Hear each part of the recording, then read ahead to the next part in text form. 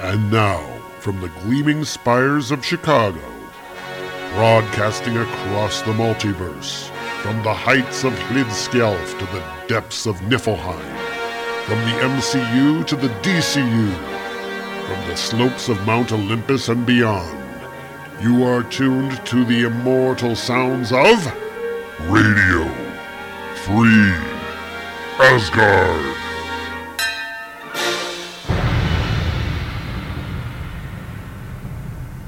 And hello, everybody, and welcome to Radio Free Asgard. This is episode number 321. We're coming at you, as always, from beautiful Chicago, Illinois, where we've had a hot week, folks. It has been summer, and it has been hot, yeah.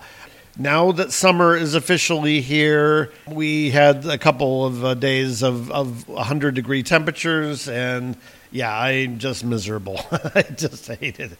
Anyway, it's a little bit nicer today, so I'm actually able to sit in the studio and record as normal. But I had some doubts. It was so hot in here over the last few days that I actually wondered, could I sit here and record a show and successfully get through the whole thing? Anyway, we have a whole lot of show for you today. It's going to be a long episode because this week we are covering Thor number 400.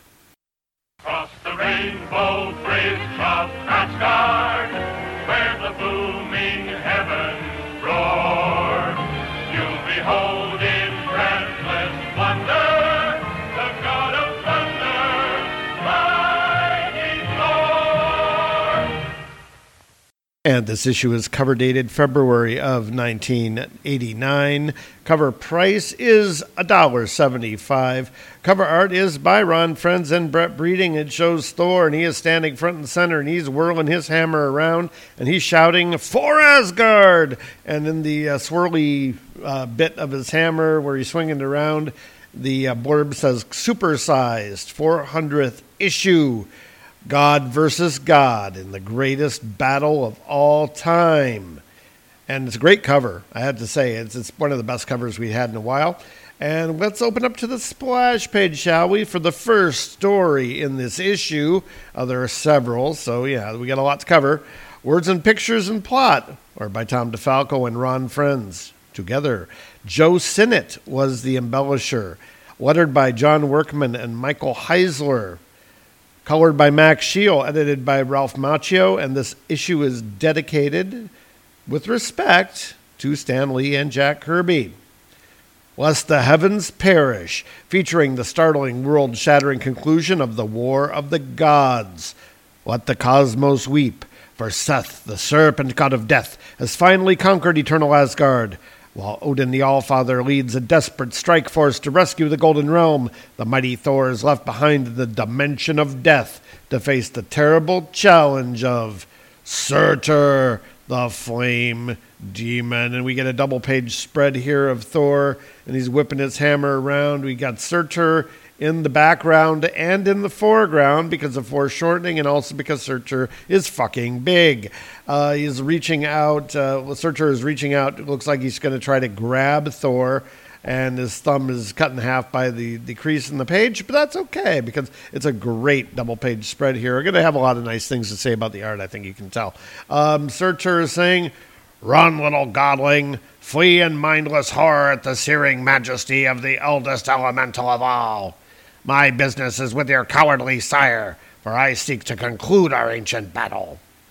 And Thor is thinking to himself, Seth desires an end to all life, and Surtur seeks to consume the entire universe with fire. Neither must prevail. And then he says out loud, "He is gone, monster, but the mighty Thor stands in his stead, to accept thy challenge, and to battle thee unto death. Foolish, foolish Odin's son, thou hast chosen the most terrible way to die, crushed by my unrelenting grasp, while your living flesh blisters upon your bones."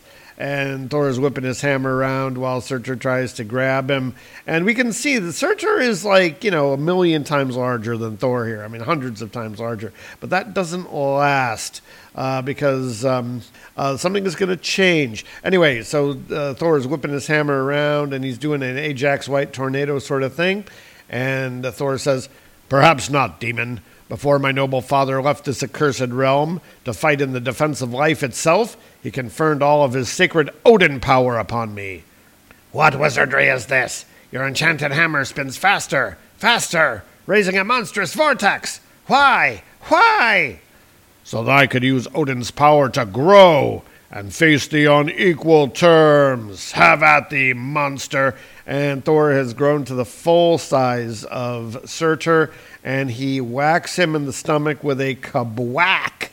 And we then kind of shift scenes slightly to where looks like Grog, the God Crusher, is with some of his soldiers, and they're fleeing in terror. The soldiers are fleeing in terror. Even as Thor strikes, trembling figures view the battle from inside the Black Pyramid of Seth. Run, seek cover, say the soldiers. Come back, you cowards, or face the fearsome wrath of Grog, the God Crusher. Our master ordered the death of Thor, an easy task for the ultimate obliterator. And we see Surge is picking up he picks up the Black Pyramid and decides he's going to fling it at Thor. Surge says, size alone will not save you, godling. My power is truly beyond all comprehension. And Grog is caught in the wreckage of him throwing this pyramid. And Grog is like, no, this can't be happening. I am Grog the God Crusher, not some mindless pawn in a game of cosmic chance. I am Grog. And it says, deep within the crumbling pyramid, the former stronghold of Seth, Grog shouts in pain and fear as the flame demon unwittingly hurls him to his death. Farewell, Thunderer, says Surge. Once you and your hated father have perished, the heavens themselves will writhe in fire and woe. And he whips the pyramid at Thor, and Thor just lifts his hammer, just smashes the pyramid into bits. And Thor says, never! My faithful hammer will put the lie to thy words. And there's a giant scrack. And unexpectedly, there's a giant glow in the sky, a big globe of glowing gook or something. I don't know. Anyway, big bright light in the sky. And we see it kind of swallowing up Thor and Surge. And here in the fields of the land of the dead, we have a bunch of soldiers there, and they're saying, behold, no sooner did the thunder god's mallet shatter the pyramid when he and Surtur vanished in a glowing nimbus of unnameable energies. The Black Pyramid was the center of Seth's power, the home of his myriad sorceries. They are trapped within a whirlwind of terrible forces, which they unknowingly released.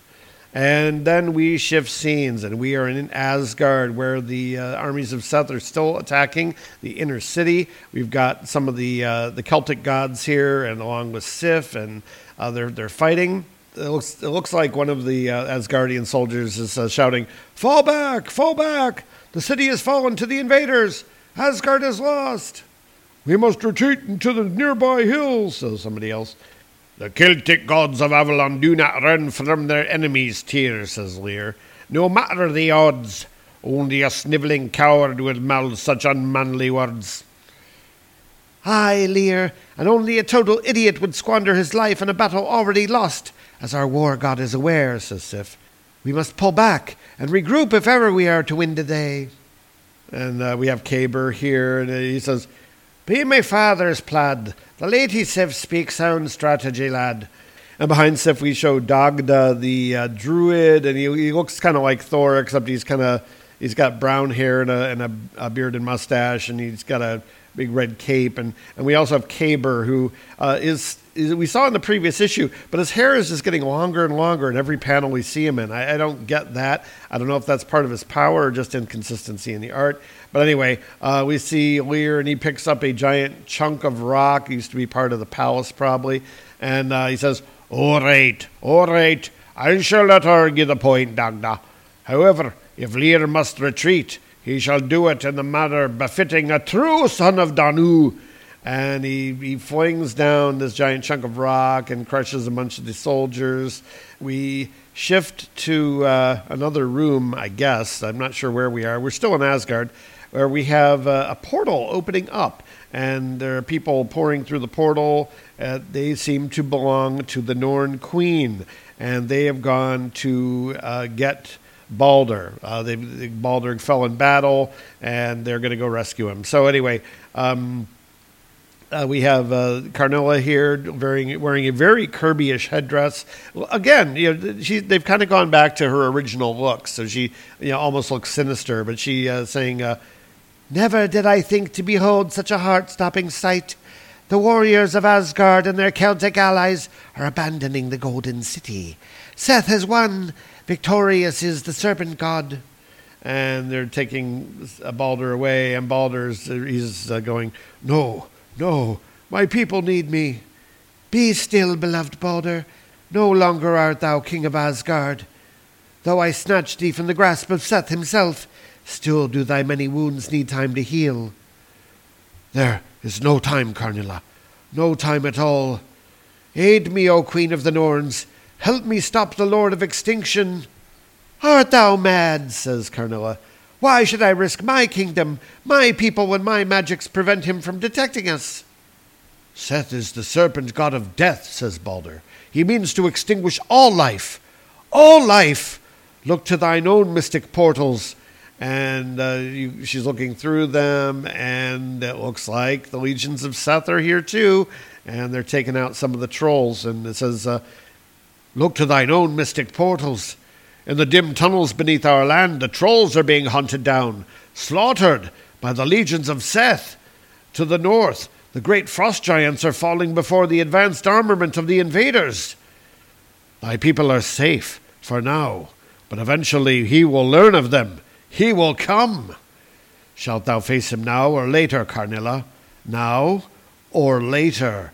And so there's a lot going on here. And we shift scenes, and they have teleported. They're actually, Thor and Surtur have teleported to Earth, and they're actually teleported into the depths of the Atlantic Ocean right next to Atlantis.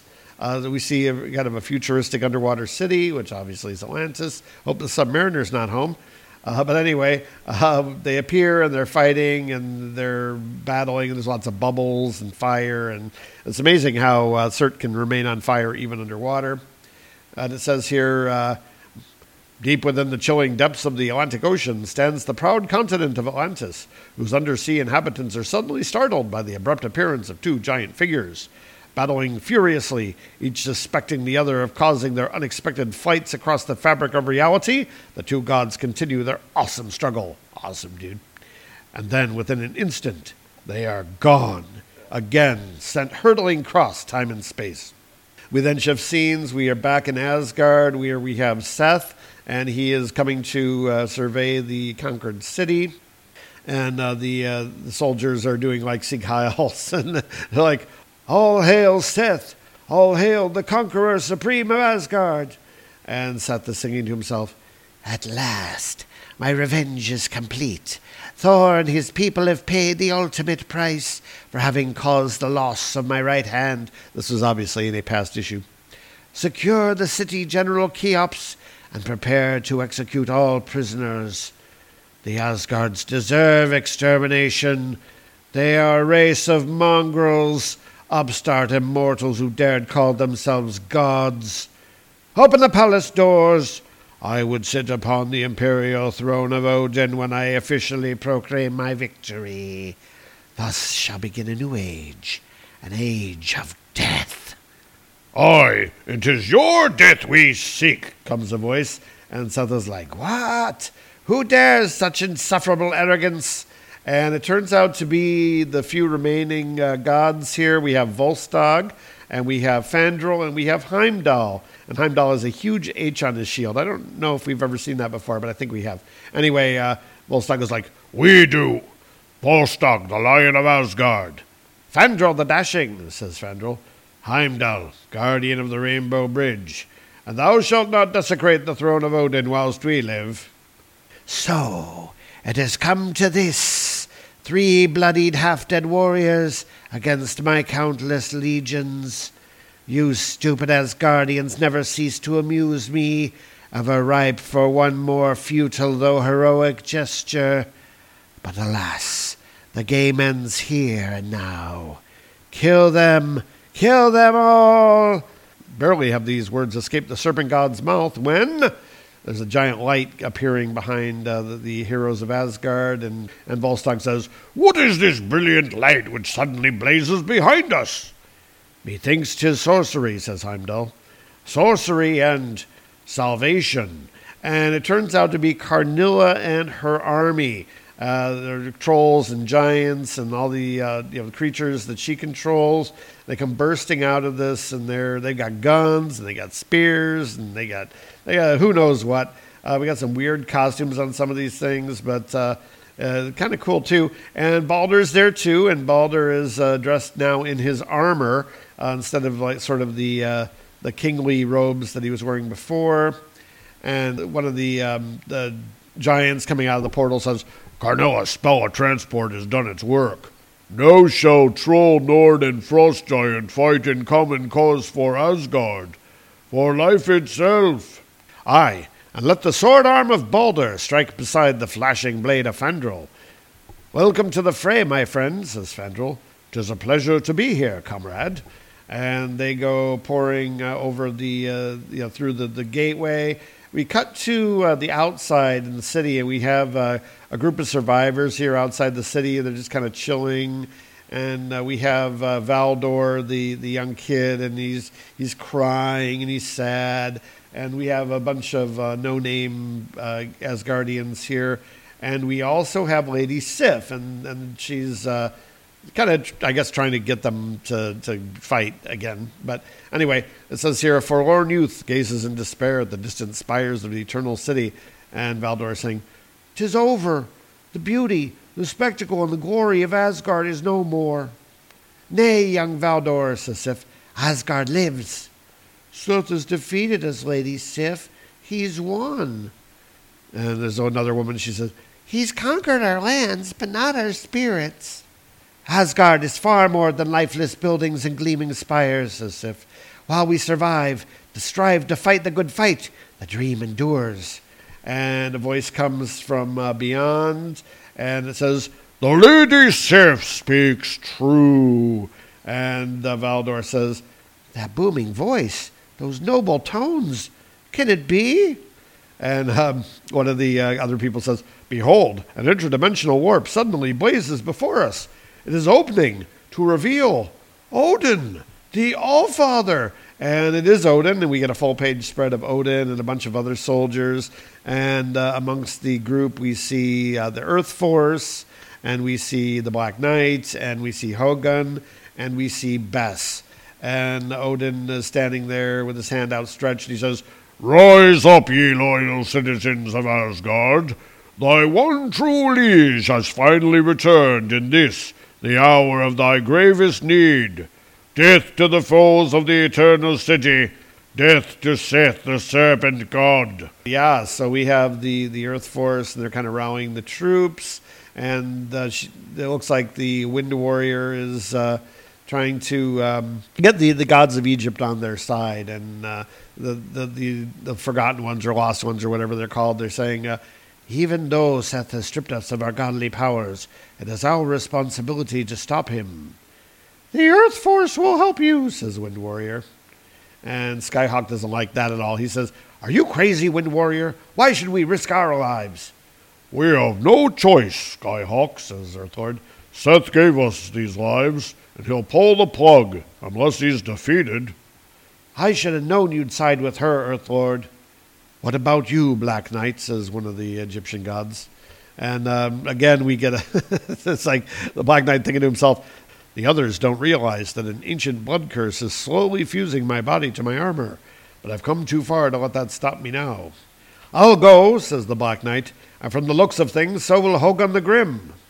And the Earthlord's like, "Hogun? Where is he anyway?" "He left while the rest of you were busy talking. He's a man of action, not words." And we get a glimpse of Hogun standing here thoughtfully, looking very, very Kirby-ish, as do a lot of things in this issue. And he is thinking to himself, "When Seth marked my cheek, he swore that I was fated to die when next we met. The time hath come to face my destiny."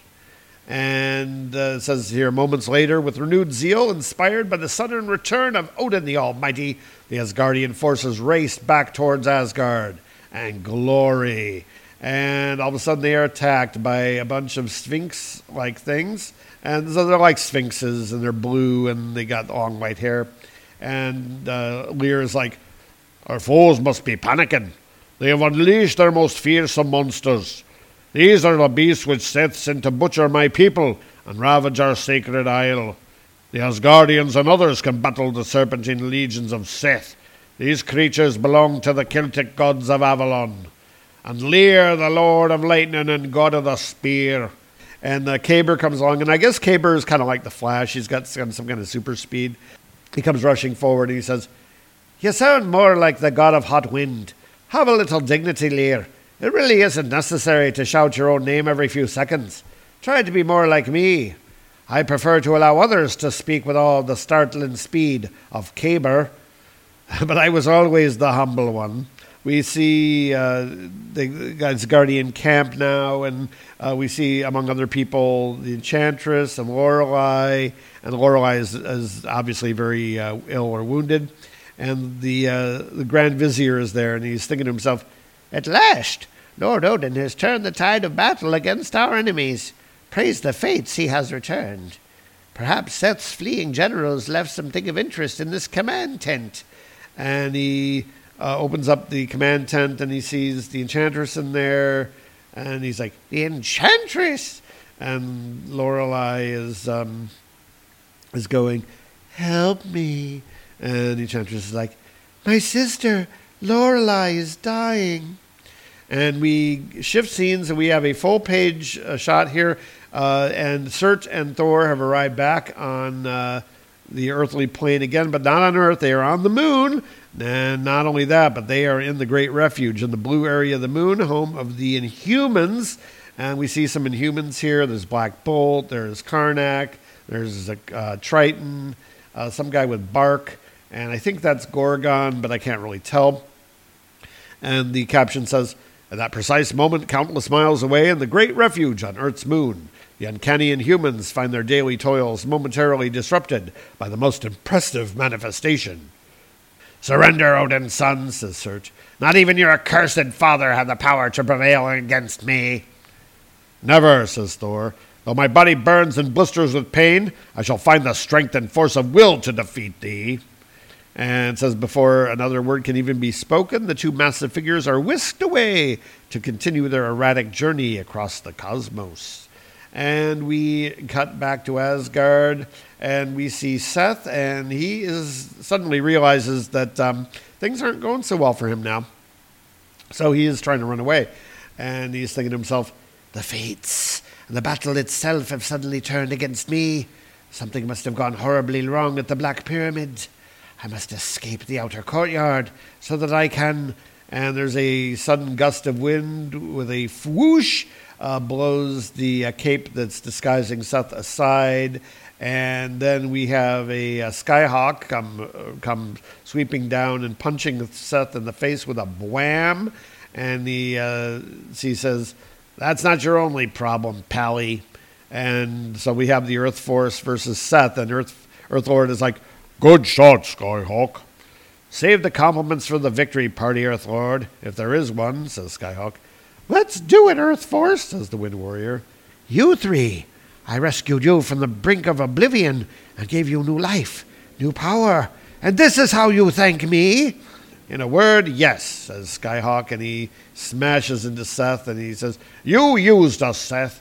It was all part of the deal. Blind obedience in exchange for a second chance at life. But the deal stinks. I won't serve death."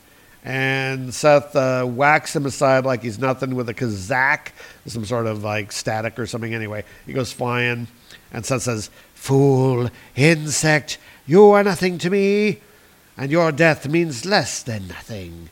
And he smashes him into a wall with a wreck crash. The Wind Warrior is standing a little bit away, and she's blowing her winds kind of right out of her arms. It looks like the power is coming out of her elbows. It's kind of funny looking, but anyway, it's all right. And she's thinking to herself, "I can't let Skyhawk die in vain. I've got to hit Seth with the strongest winds I can generate. Winds powerful enough to uproot a redwood. All my life I've been afraid to think, to act. No more! No more! And she's really attacking him with the wind. And Seth says, your power is most impressive, Wind Warrior, as is your new sense of self-worth. A pity that it came too late to do you any good. And he shoots some kind of a fire beam or ray out of his hand, and it strikes the Wind Warrior and is tearing at her, and she's going, arg! And, of course, then the Earth Lord has to jump in the battle, and the Earth Lord is saying, you call yourself a god, but you're nothing but a crummy, self-righteous mass murderer, he says. I'll find a way to stop you. And he goes to punch Seth, but Seth actually holds his hand out and just touches him, and he's like, you are a true warrior, Earth Lord. Given enough time, I almost believe that you could defeat me. But that time has already ended for you, for all of you. And he does this sort of electrocution thing, and we see that the Earth Force is very handily defeated, and they are landing on the ground. It says, then, before Seth can even take another step, he is struck by the sort of red beams coming out from everywhere. And it turns out that it's the Egyptian gods that Seth stole their power from. And they're all kind of blasting him at once. And the gods are saying, the Earth Force did their part. Aye, they bought us time to entrap Seth within our mystic bonds. And then the caption says, to the utter astonishment of the Egyptian gods, Seth suddenly effects a startling, terrifying transformation. And yes, he has turned into a giant snake. And Seth is saying, release me, fools! I am the unconquerable serpent god of death. No power can bind me. No weapon can kill me. And we have an exact instant. The Black Knight is stricken with some kind of a seizure, and he's going, ugh! Hogun is there, and he's like, Sir Knight, what is it? What's wrong? Blood curse, paralyzing me, fusing me to armor, transforming me into a living extension of my invincible ebony sword. And he's just kind of laying there stiffly on the ground. He can't seem to move. And Hogan's like, sword? and meanwhile, Seth is leaning up and getting ready to attack them. And we see Odin, and he's across the battlefield, but he sees what's going on here. And he says, so, Seth has finally revealed another aspect of his monstrous evil. Though I did bequeath my sacred Odin power to my noble son, Odin is still the word and the way of Asgard. From the land itself I can absorb power enough to beat you death god on equal terms. And he starts to grow, and he's getting ready to fight him. And he grabs Seth by the neck. Well, he's a snake, so I guess all of him is kind of neck. And he grabs him right near his head. And he's going to punch him in the face, and Seth is saying, what? You dare to match your feeble body against my power supreme? I dare, for Asgard, for life itself. And the fight is going on. We then shift scenes once again. Where do you think we're going? Yes, back to Thor and Surtur. And they're still kind of popping around from place to place. And they end up on the planet of the colonizers of Rigel. And Surtur is kind of amazed at this. He's like, ha ha ha! The entire universe seems to be trembling in fear and horror. And Thor is thinking to himself, Surtur speaks true, and yet my thoughts keep turning to my father, who is past his prime. How can he fare against one such as Seth? And we see the Rigelians are not going to take this sitting down. Looks like they're getting ready to fight. But before they can do that, well, they disappear again. Anyway, and the Rigelians are saying, interesting. According to our instant computer analysts, those two giants were being catapulted across the time and space streams by an unknown force which is almost completely exhausted. And one of them is like, look, they are vanishing one last time. I wonder where and when they shall reappear. And we go back to Odin and Seth, or they're fighting, and Seth is kind of wrapped himself around Odin like a boa constrictor or a python or something like that. And he's saying, "You have fought the good fight, Odin, in vain. Death is undefeatable, unconquerable." "Not so, monster," says Odin. "Life is the most potent force of all. Where there is life, there is hope, courage, honor, and glory. And Odin is a true guardian of life, a protector of the light." And he's kind of unraveling Seth to the point where he can actually grab his neck in both hands, and he looks like he's stretching his neck out, kind of getting ready to whip him off, and he does.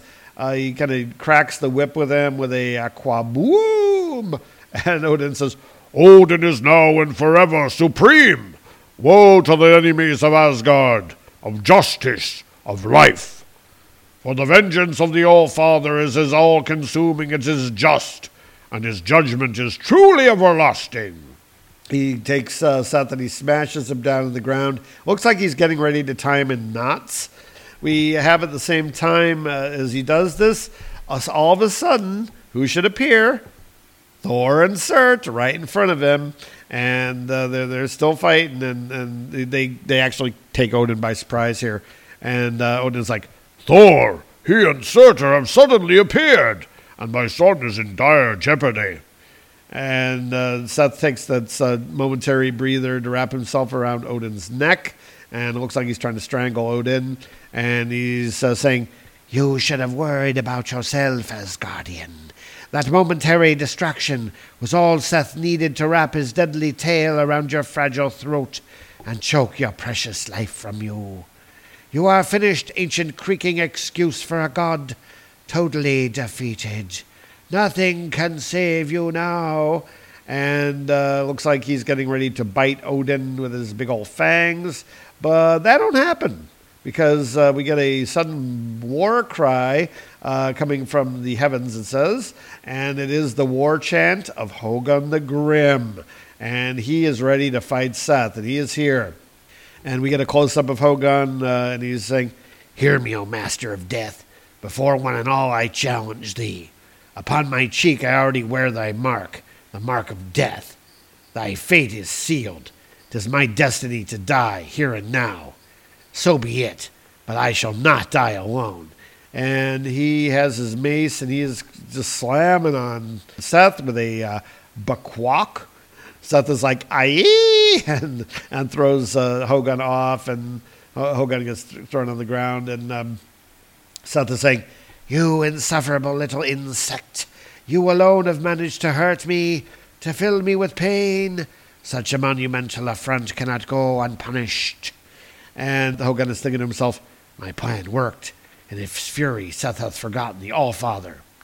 And we cut to Thor and Surtur as they're fighting.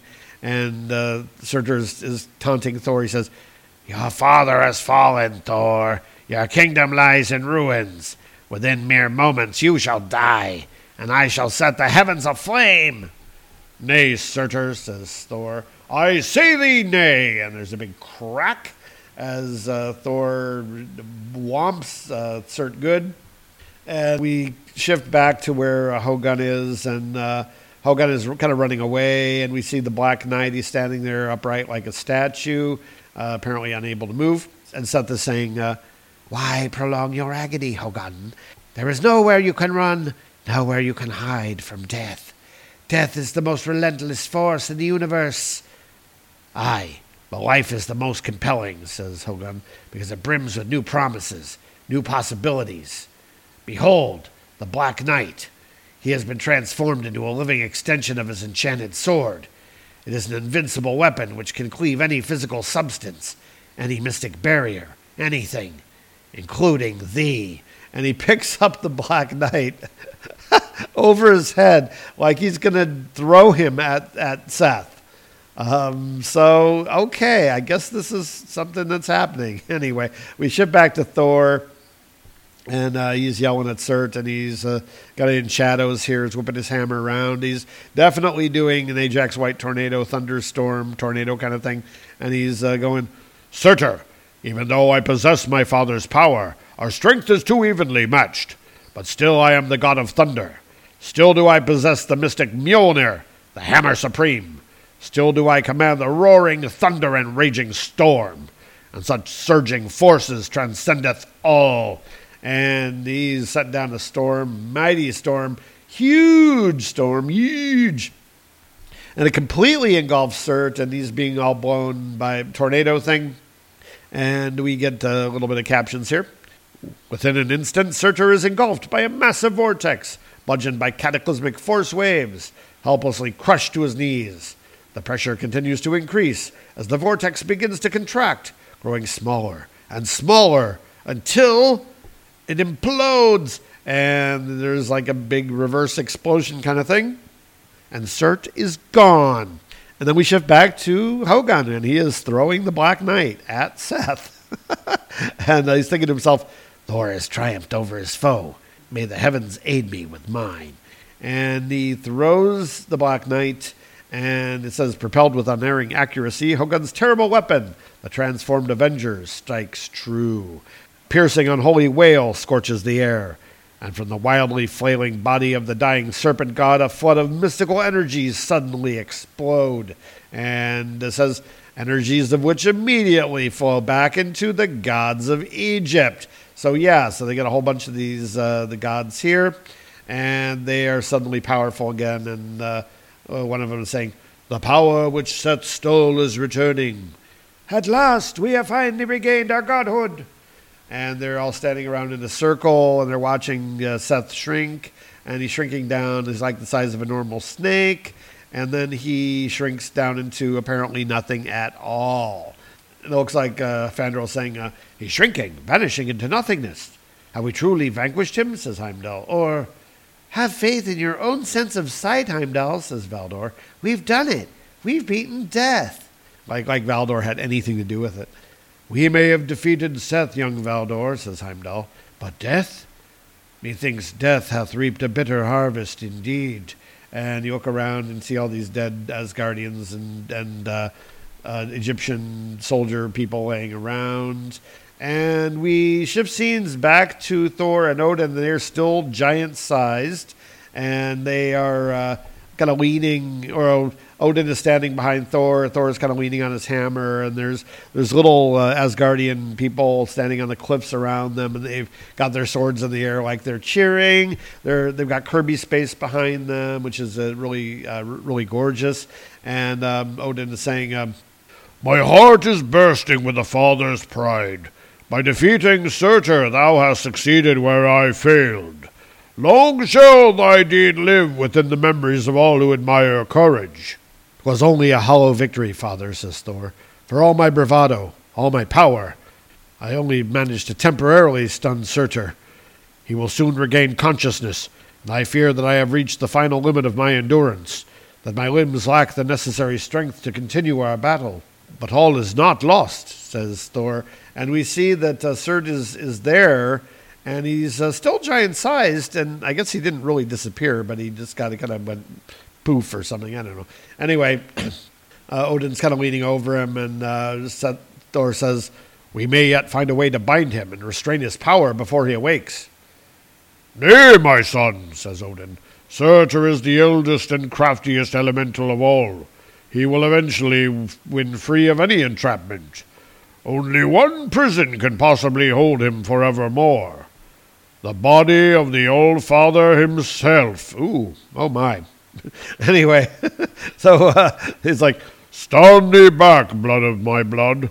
I must remove my Odin power from thee and return us to our rightful statures, while I absorb the strength, the power, the very essence of Surtur. Like, that can't go wrong. Anyway, there's a big, huge explosion of light as Surt disappears into Odin, and it changes Odin's clothes in the process, which is kind of interesting. Take a drink, because he's changed clothes on panel, which is, I don't know how often he does that. But anyway, instead of wearing the sort of Viking warrior armor he was wearing before, he's now wearing like this really like gold armor. It's all shiny and shit and fiery. And everyone's standing behind Odin, and Thor says, hammer in the air, and he says, Thou hast done it, father. Surtur is gone, confined within thee, and thou hast been restored to thy former glory. Aye, and let the word issue forth. Asgard still stands. And we get a full page here of Odin and Thor standing in front of him with his hammer out, and we see all, the various warriors that are still there. They've got their swords in the air and they're all cheering. Odin is speechifying here. Many such as Seth and Surtur have threatened the Golden Realm, but so long as courage lives, so long as honor survives, so long as hope remains, Asgard shall endure. Baldur is leading the cheering here. All hail the glorious Odin and the mighty Thor. All hail the realm eternal. And then we shift scenes once again, and we are with the Earth Force, and they're back on Earth. They appear back in the hospital, and we see the wife of the Earth Lord, and there's a nurse there, and she's like, Doctor, come quickly. Officer Brock is back with us. And his wife is there, and she's like, Kyle, you're awake. We were afraid you'd never come out of your coma. And Brock is thinking to himself, I'm back on Earth, in my hospital room where it all began. Was it only a dream? Did I really join Thor to fight in some war of the gods? Or... And he looks at his hand, and he says, No, it was real. I still have the sign of Aton. Then that must mean that Pam and Skyhawk made it back too, and Earth Force still lives. But where do we go from here? I'm thinking nowhere. Anyway, we then ship back to Asgard, where the Black Knight is standing here like a statue. Thor is there, and he's kind of kneeling before his father, asking a favor. And the Vizier is there trying to keep the Black Knight from falling down from the looks of it. The Vizier is saying, I am unfamiliar with the alien sorceries which have enthralled this poor mortal. Father, I crave a boon, says Thor. Please allow me to return this brave warrior to the planet of his birth, to Midgard, so that I may seek a cure to his terrible curse. Though Asgard doth sorely need thee in this grave hour, thy leave is granted. Mine own sceptre imperial shall speed thee on thy way. But heed the words of thy father. The time is nigh when Asgard must claim its own. A choice must be made between the Golden Realm and the world of mortals. What wilt thou choose, my son? What wilt thou choose? And we see Thor hurling towards Earth, powered by the scepter, and the Black Knight is with him. And that is the end of the main story in this issue. But we're only halfway through. Well, guess what? For the very first time, I'm going to split an issue in two. Yes, next week we're going to have The Mighty Thor number 400, part 2. Yeah, there was just so much to cover in this issue that I just decided, let's just cut it in two. It's a 64-page issue. There's a lot going on in the bonus features. And, let's save my voice a little bit, and we can have some fun with these bonus features next week. All right, so... Space, the final frontier. These are the recordings of the podcast Give Me That Star Trek. Its ongoing mission, to explore all of Star Trek, to seek out new guests and new opinions, to boldly go where many have gone before.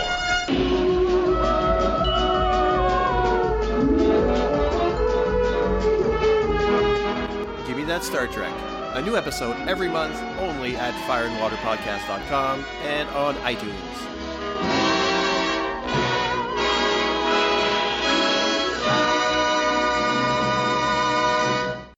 All right, so let's talk about the first half of this issue, and it is almost literally the first half of the issue. We really have a lot of stuff yet to cover, and I'm thinking is still going to be a full-size show on the other side. Normally, the way it works with these big issues is they'll have the ending of a story, but it might be, a 15-page conclusion. And this is a full-length issue, basically as the first half of this. So this is the biggest issue I think that we've ever covered as far as page count and as far as the main story taking over the book.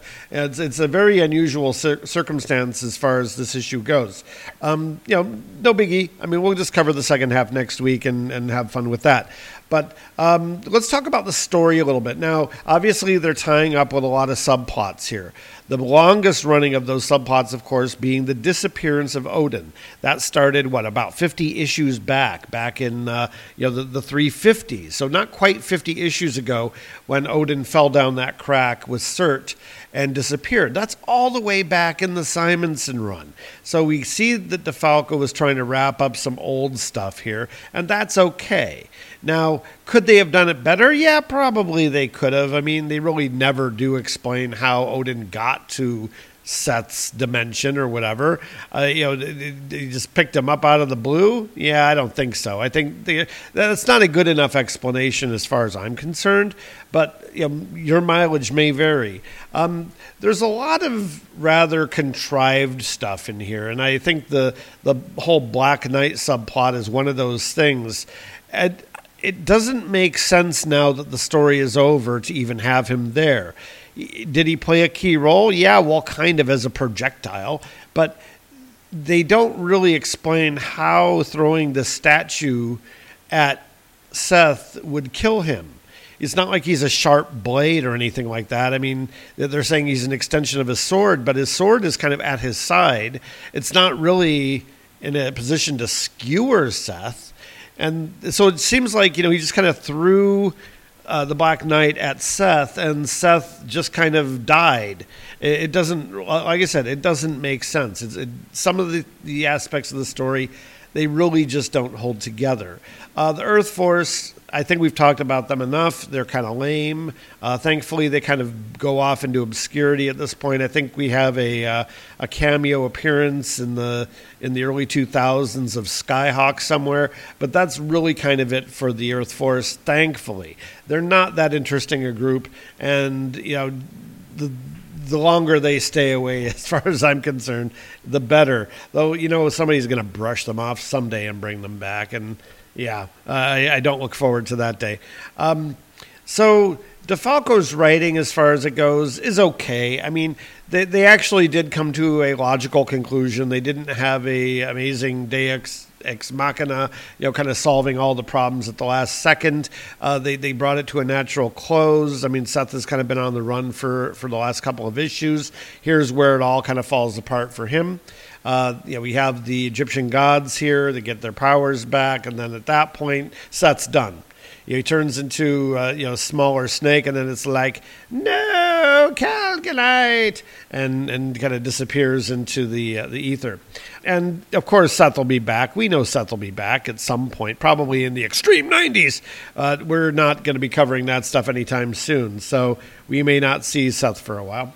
And I'm kind of sick of Seth anyway, to be quite honest with you. Anyhow, so that's enough, I think, about the writing. Let's talk a bit about the art. First of all, we have some great inking here by Joe Sinnott. The art looks fantastic most of the time.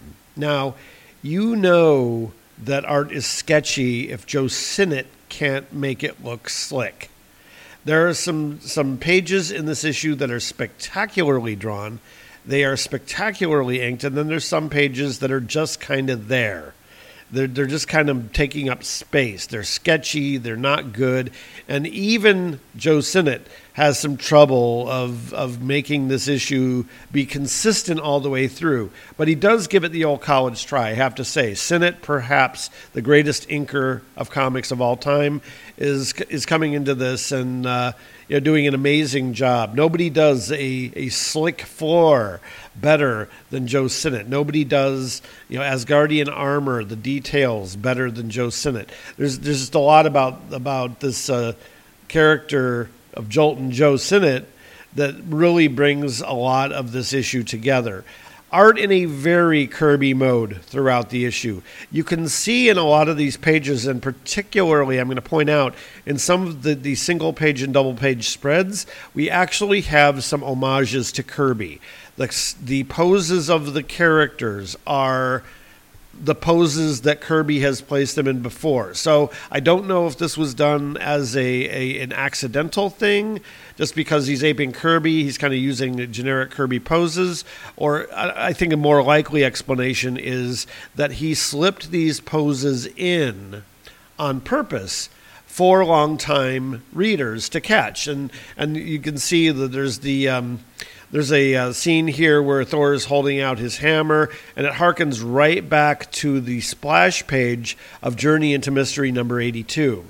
It's actually is the pose that Thor is in on his first appearance, the first page. So, yeah, I think that these are homages, and I noticed them. I'm not sure that anybody else noticed them, because they are actually worked rather seamlessly into the story. And if you're going to do an homage, I mean, maybe you want people to notice it. I don't know. Not to complain. I think that the art is fine, and Sinnott does a really good job making it look good where he can. But I think that there's some points in here where even Sinnott is having some issues with it. All right. So that's about it. I really don't have anything else to say about this first half. But come back next week, and we will talk about part 2 of Thor number 400. Now remember, you can email the show, you can write to us. The email address is radiofreeasgard@gmail.com. You can also find us on Facebook. Just look for Radio Free Asgard there, and you will find us. And with that, I am back over the Rainbow Bridge to let my voice recover a little bit. Back to Midgard, and we'll see you next time here on Radio Free Asgard. Radio Free Asgard is copyright Tom Harris USA Productions, which is totally responsible for its content. The characters, stories, and situations presented on this program are copyright their respective copyright holders and are presented for entertainment, review, and educational purposes only. No ownership is implied. We make no money from this podcast, and the contents are believed to be covered under fair use. If you like what you've heard on today's program, we'd appreciate it if you leave us an iTunes review, send us an email with your feedback, tell your friends, if you have any, or annoy your coworkers with our incoherent ramblings and silly voices. Thanks once again for listening to Radio Free Asgard.